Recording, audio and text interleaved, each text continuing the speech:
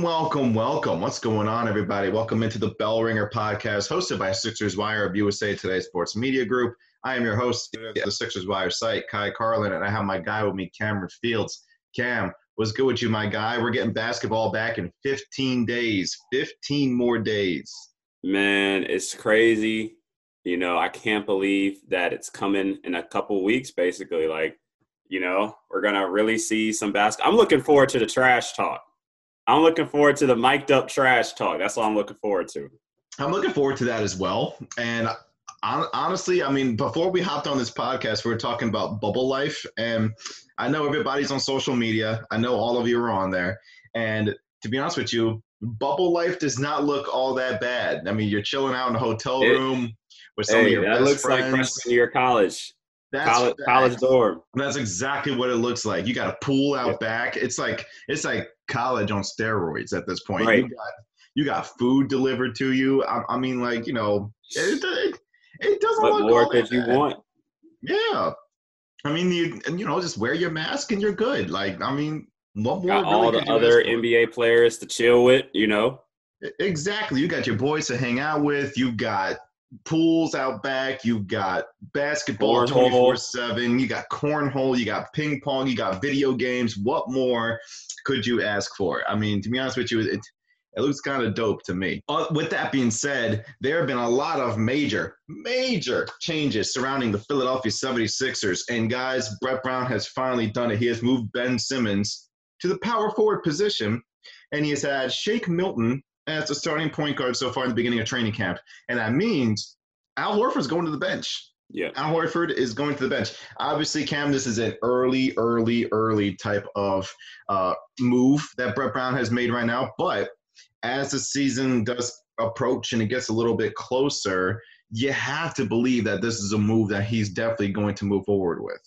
You really do. And I said, I was talking with you on Twitter last night, the DMs, and I said I was going to come with the heat today. So I don't know if y'all have seen that video where Ben Simmons made the three in practice. Now, I understand it is practice, and I'm not just saying the video, but overall, the team looked really good in that video. And the way they're going now with Ben Simmons at the 4, I could see them, coming out of the first round. I could legitimately see it. And so before, I couldn't see it at all unless they ended up playing Indiana or something like that. But they're likely gonna, if everything stays the same, they'll end up playing Boston in the first round. And I think if they stick with Ben Simmons at the 4, where he can be a lot more, as Brett has said, dynamic, they have a really good chance of coming out of the first round. So that's my change of heart, Kai, that I mentioned. Wow. Cameron, do my ears deceive me? This man, throughout this entirety of this podcast, has been no, there's no way they get out of round 1. There's no way. They're losing to Boston. They can't beat Boston. Oh, but they couldn't as the way that they had it. They couldn't, though. Listen. I will agree that when I said that they will definitely beat Boston, and I think that they could beat Miami. I couldn't say with 100% confidence of 100%. Right. I did feel though that Philly was bigger than Boston, and even though the Celtics had Tatum and Brown and Kemba and Gordon Hayward, I didn't believe that they were going to be able to match up with Philadelphia size-wise. Now, Miami was a different story because of the zone defense that Spoelstra just coaches circles around Brett Brown each and every time the Heat and the Sixers match up. Now, with this move of Ben Simmons to, I guess, he's not really truly a power forward. He's like a point forward. Point forward, yeah. He's like the definition of one. Now, how do you feel like they're going to be able to match up against Miami's zone? That was kind of one thing I was thinking lately because, obviously if you want to beat a zone, you have to have some type of spacing on the floor. You got to be able to dump that ball in Joel and a couple of different things that you're going to have to do. And we talk about Shake Milton moving into the starting point guard. How do you feel like a lot of that is going to really combat a team like the Heat and how they really implement that zone defense? Well, with against any team, not just the Heat, having Ben Simmons at the 4 is going to create a lot more movement, especially for him. It's going to be able to help him, take advantage of any sort of matchups that he sees. And against the zone in particular, you know, the importance with the zone is being able to attack that middle, but also being able to attack the weak spots behind the zone. So he can serve as kind of like a dunker spot kind of guy.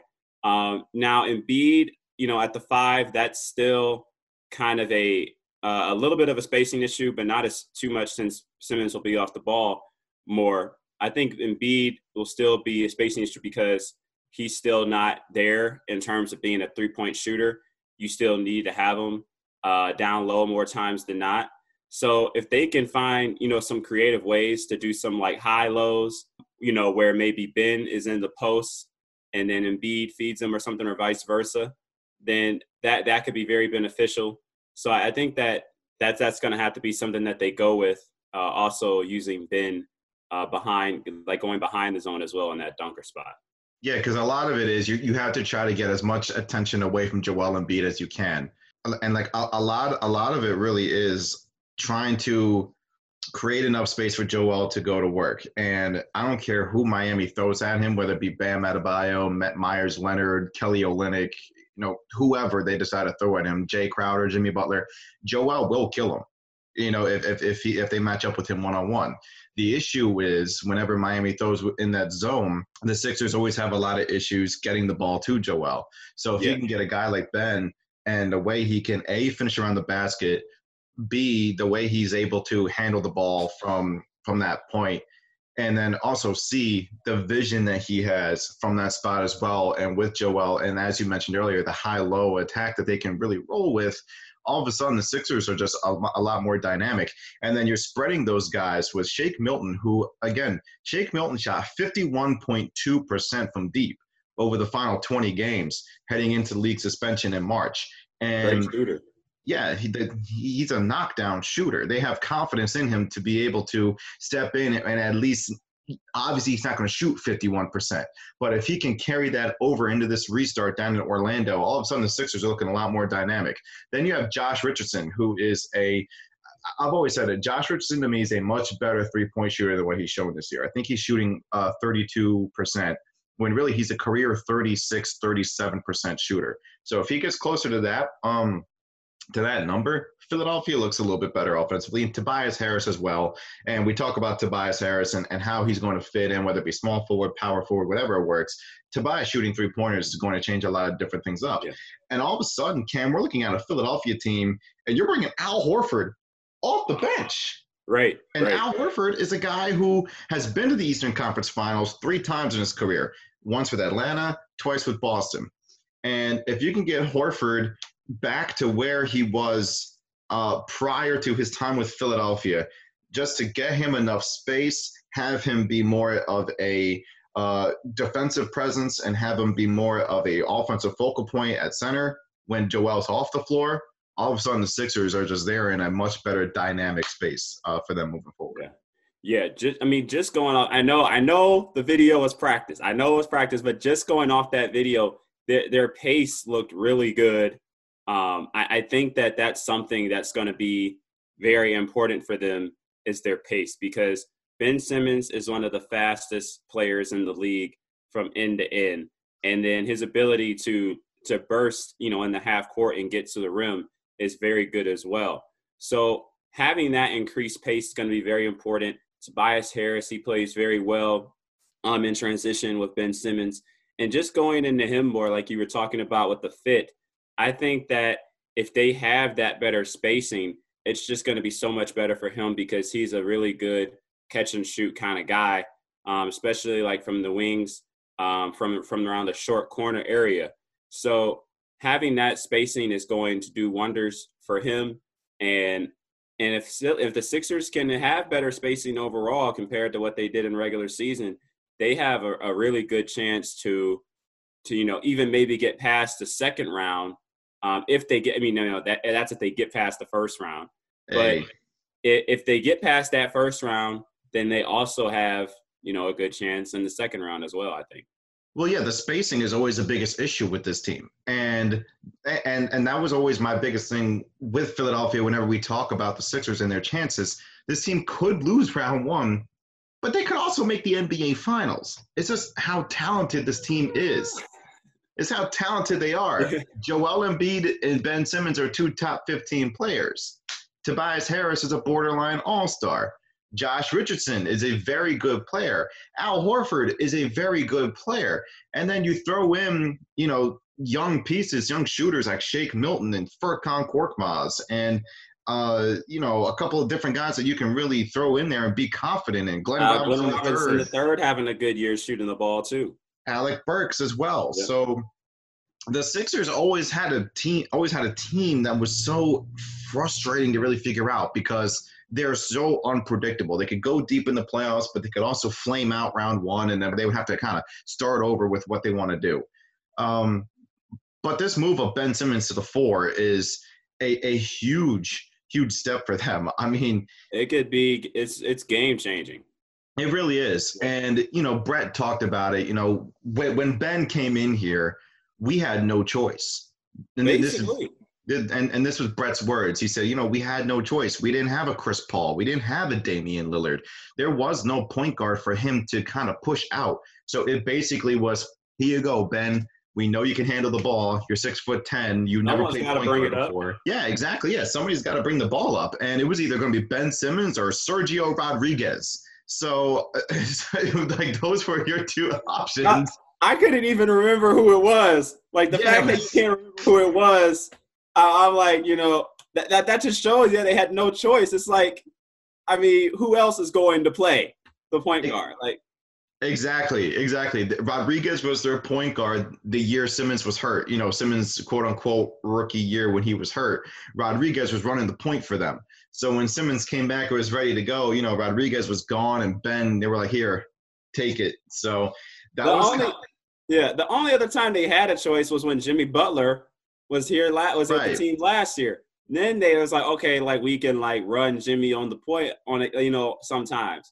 But other than that, like, they didn't have a choice. They really didn't have any other option. And it's interesting that you brought up Jimmy Butler because Philadelphia has done this in the past in the playoffs. They've taken the ball out of Ben's hands and kind of tried different ways to make him more dynamic and help the team offensively. Last year, they gave the ball to Jimmy and they had him move the ball up the floor. And to be honest with you, I feel like that was a little late in the year just because they did that in the second round against Toronto, rather than the first round against Brooklyn or trying it late in the regular season. No, it was semifinals. I think they tried. From what I remember, I thought they did do it a little bit late in the regular season, like here and there. It was like here and there, but not enough to where the team was going to feel comfortable with it. And that was Jimmy's issue on JJ Redick's podcast. He was like, yo, this is too late. Like, you should have just, we should have done this earlier. But as far as this team is right now, when you got Shake, who was running the point guard essentially when Ben was hurt towards the end of the league suspension, Shake has experience. Josh Richardson can handle the ball. Alec Burks can handle the ball. Also, with this new rotation, my guess is Raul Neto is going to factor back into the rotation as well. He's not going to play a lot. He'll play like maybe somewhere between 5 to 10 minutes a night. But Raul Neto is going to really factor into the rotation as well and have him handle the ball as well.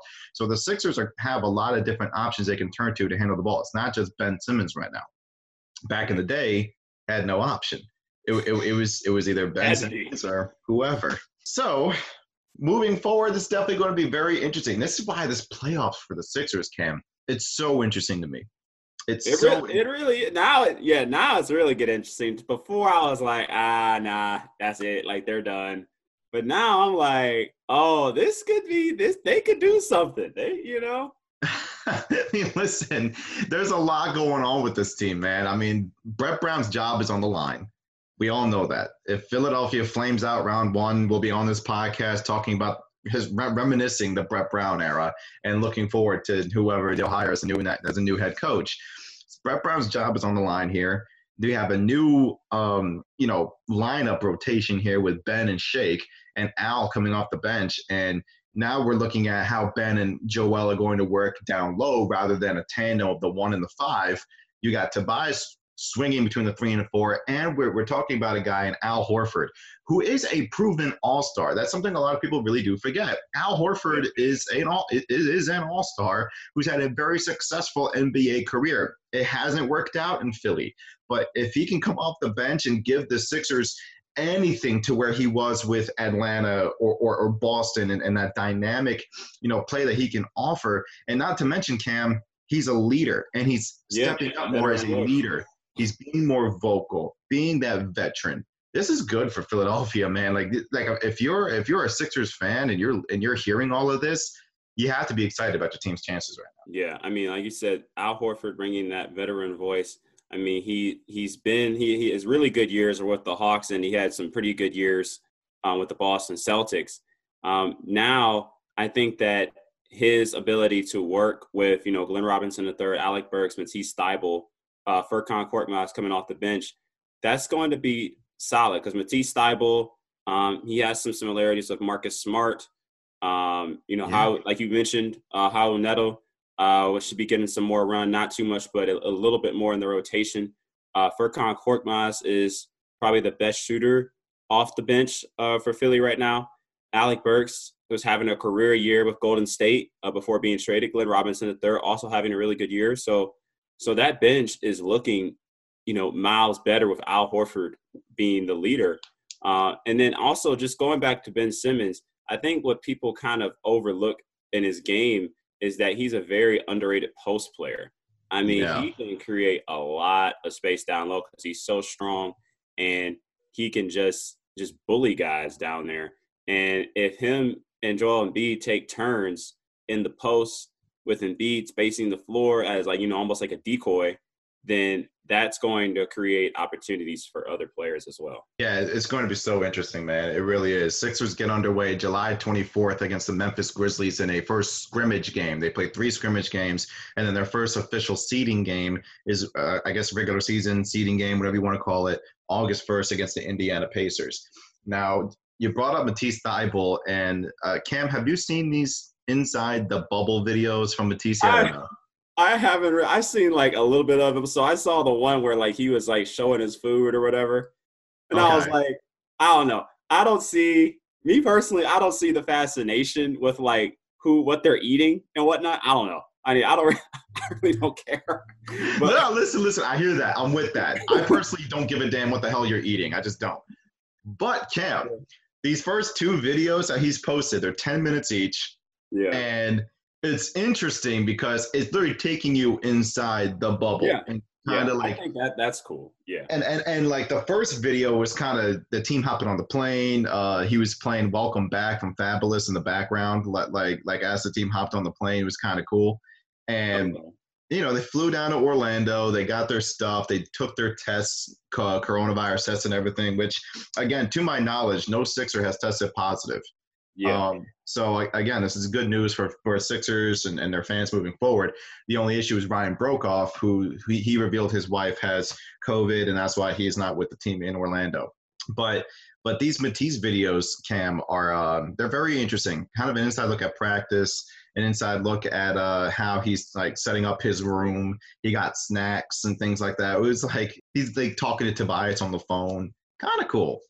Definitely kind of cool. I think we were saying earlier, the bubble life does actually look pretty cool. I mean, it's just like a getaway hoop tournament, just AAU tournament. It's hey, the best of the best is conversion down onto Orlando. We're just gonna hoop. There's not gonna be any fans. It's gonna be like a pickup kind of atmosphere, I think. So it should be pretty cool to watch. And that trash talk, I think people are gonna be a little bit shocked to hear what comes out of players' mouths because it can get real ruthless on that court. I mean, just even playing pickup, I know people get ruthless on the basketball court, so it doesn't matter who it is. No one is safe. No, nobody's safe. Nobody. This whole thing, Cam, is going to be very interesting.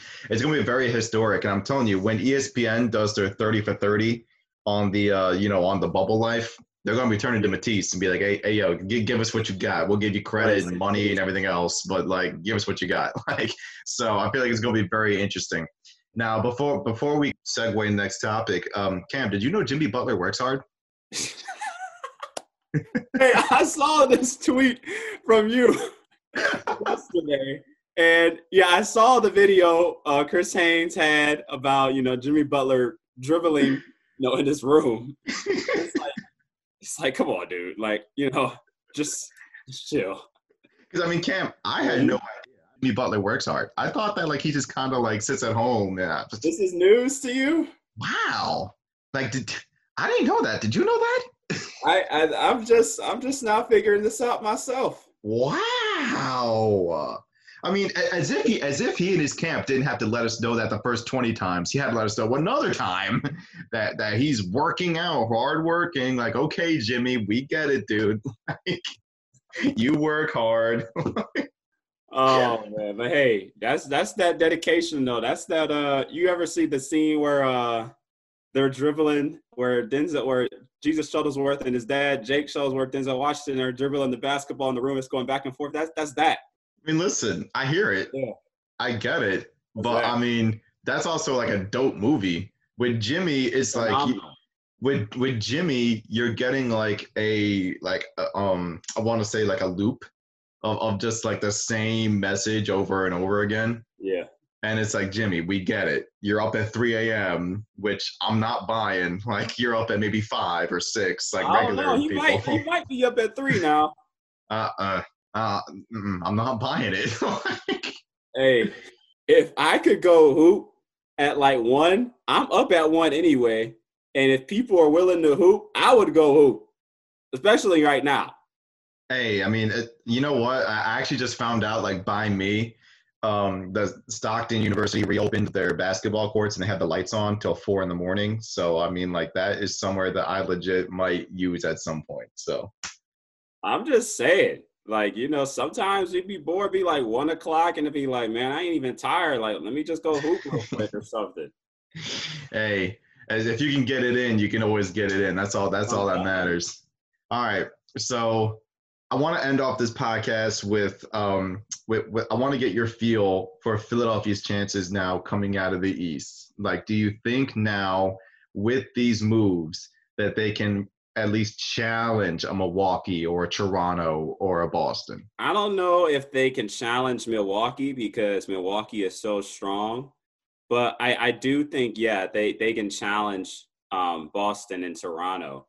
Toronto, I think, will be harder than Boston because Toronto is about comparable in size to Philly. Now their backcourt is small, but other than that, they're a relatively big team. So, I think that Toronto matches up pretty well with Philly, but Boston, yeah, I could see where people are like, oh, Philly, is bigger than them size-wise, and they could challenge. I think they could challenge Boston the best out of those 3 teams. I think that the Sixers can still make like a surprise run to the finals. I do. I mean, like, I'm not. I can't say that with 100% confidence because, like you said, Milwaukee is. Every time the playoffs roll around, I'm telling you, Eric Bledsoe fades away. Chris Middleton's another guy who fades away a little bit in the playoffs. You got Giannis, who is, a freak, literally. And then Wesley Matthews sometimes has a tendency of fading away in the playoffs. And then you got Brook Lopez, who – do you trust Brook Lopez to go up against – I don't know. Dude was clipping last playoffs. He was until the conference finals. Hey, that man was not missing. He was up until about, like, I want to say midway through game 2 against Toronto in the conference finals. I was like, he's losing it. He's looking like Brook Lopez from Brooklyn. You know what I'm saying? Which he was still a good player. Brook Lopez in Brooklyn, still a great player. But, like, that jumper, though. Yeah, he didn't. And, like, that was kind of like, see, I can't, like, put all my chips in on the Bucks. I just can't. It's one of those things to where, like, like everybody with Toronto was like, oh, Kyle Lowry has to prove it to me in the playoffs, and DeMar DeRozan has to prove it to me in the playoffs, and everything else. Like, with Milwaukee, it's like, okay, Brook Lopez has to prove it to me in the playoffs, as does Chris Middleton and Eric Bledsoe and everybody else. But Giannis, I mean, we all know what Giannis is. The guy is an MVP. He's probably going to win again this year. It's probably either going to be him with LeBron. So it's going to be very interesting. Yeah, it's going to be very interesting to see how that turns out. A couple of house cleaning duties around the NBA. Russell Westbrook did test positive for coronavirus, but what I'm hearing is like he's still going to go to Orlando. I think today, Wednesday, the 15th, he's supposed to travel to Orlando. So I know James Harden, he had that delayed arrival and he came in last night. Yeah, I mean, hopefully Russell Westbrook's doing okay. Wishing him the best. Nikola Jokic apparently recovered. I don't know if you saw that, but Jokic is in Orlando too. Like he just got to, and Jokic tested positive for coronavirus. I think it was 2 weeks ago, if I'm not mistaken, early July, something like that. It was before they even went to right. Before they were even in it. Yeah. Right. So I do believe that he tested positive for it 2 weeks ago, but apparently he's made a full recovery and now he's back. Now he's in Orlando with his team, getting everything set for the Denver Nuggets. Also, speaking of Orlando, former Sixer forward James Ennis III, he tested positive for coronavirus, but I didn't hear about this. Yeah, he tested positive. That's why he didn't join the Magic, but This morning they announced he's fully recovered. He cleared everything, 2 negative tests. He's practicing today with the Magic. So James Ennis III, he's all set and ready to go for Orlando. Markelle Fultz actually just arrived to the bubble today as well. He wasn't there not because anything COVID related. It was a personal matter that he had to attend to. So that's why Markelle Fultz wasn't there with the Magic. So Cam, final thoughts, man. Man, I just wanted to say I feel like now. I don't know if the bubble is going to work out in the end. But right now, it definitely seems like the NBA is following all of the protocols very strictly, very well. I think it's good that, they had that in-market testing before all the teams came. And it's like, okay, we can get a gauge for who's sick, who's not, who's positive, who's not. And if you're positive, it's like, hey, you're not coming with us just yet because we can't have that. We can't have a spread. And so – and then also having that daily testing, if you find someone who is positive, who is within the bubble, and it's like, okay, hey, like Michael Beasley, it's like, hey, you can go back home, isolate, and things like that. So I think they're really handling it well in terms of managing everything and being like, hey, we're making sure we're on our P's and Q's with this. Yeah, from what I'm understanding with Beasley for Brooklyn, apparently he tested positive like before he even got into the hotel. I mean, he was in the bubble per se, but like I guess like he didn't really get to the hotel to say. It was like this report by Shams Charania over at The Athletic. I didn't really look too much into it. I'm just kind of going off of what I've been reading and seeing, and then they just completely got him out of there quick. So as you mentioned, it really just seems like the NBA is on their P's and Q's with this and making sure that everybody is safe.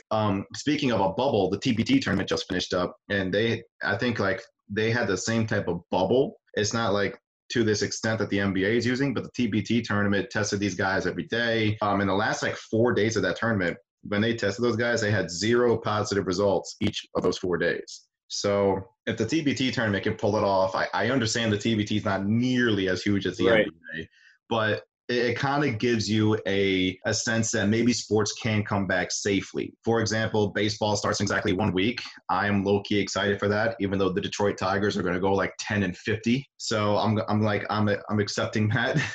The Tigers are not a good baseball team. I'm okay with that. We're in a rebuild. Detroit, they're going to go back up. But I'm excited for that. I'm hoping we can get sports back and we can move forward as a society. Basketball returns in 15 days.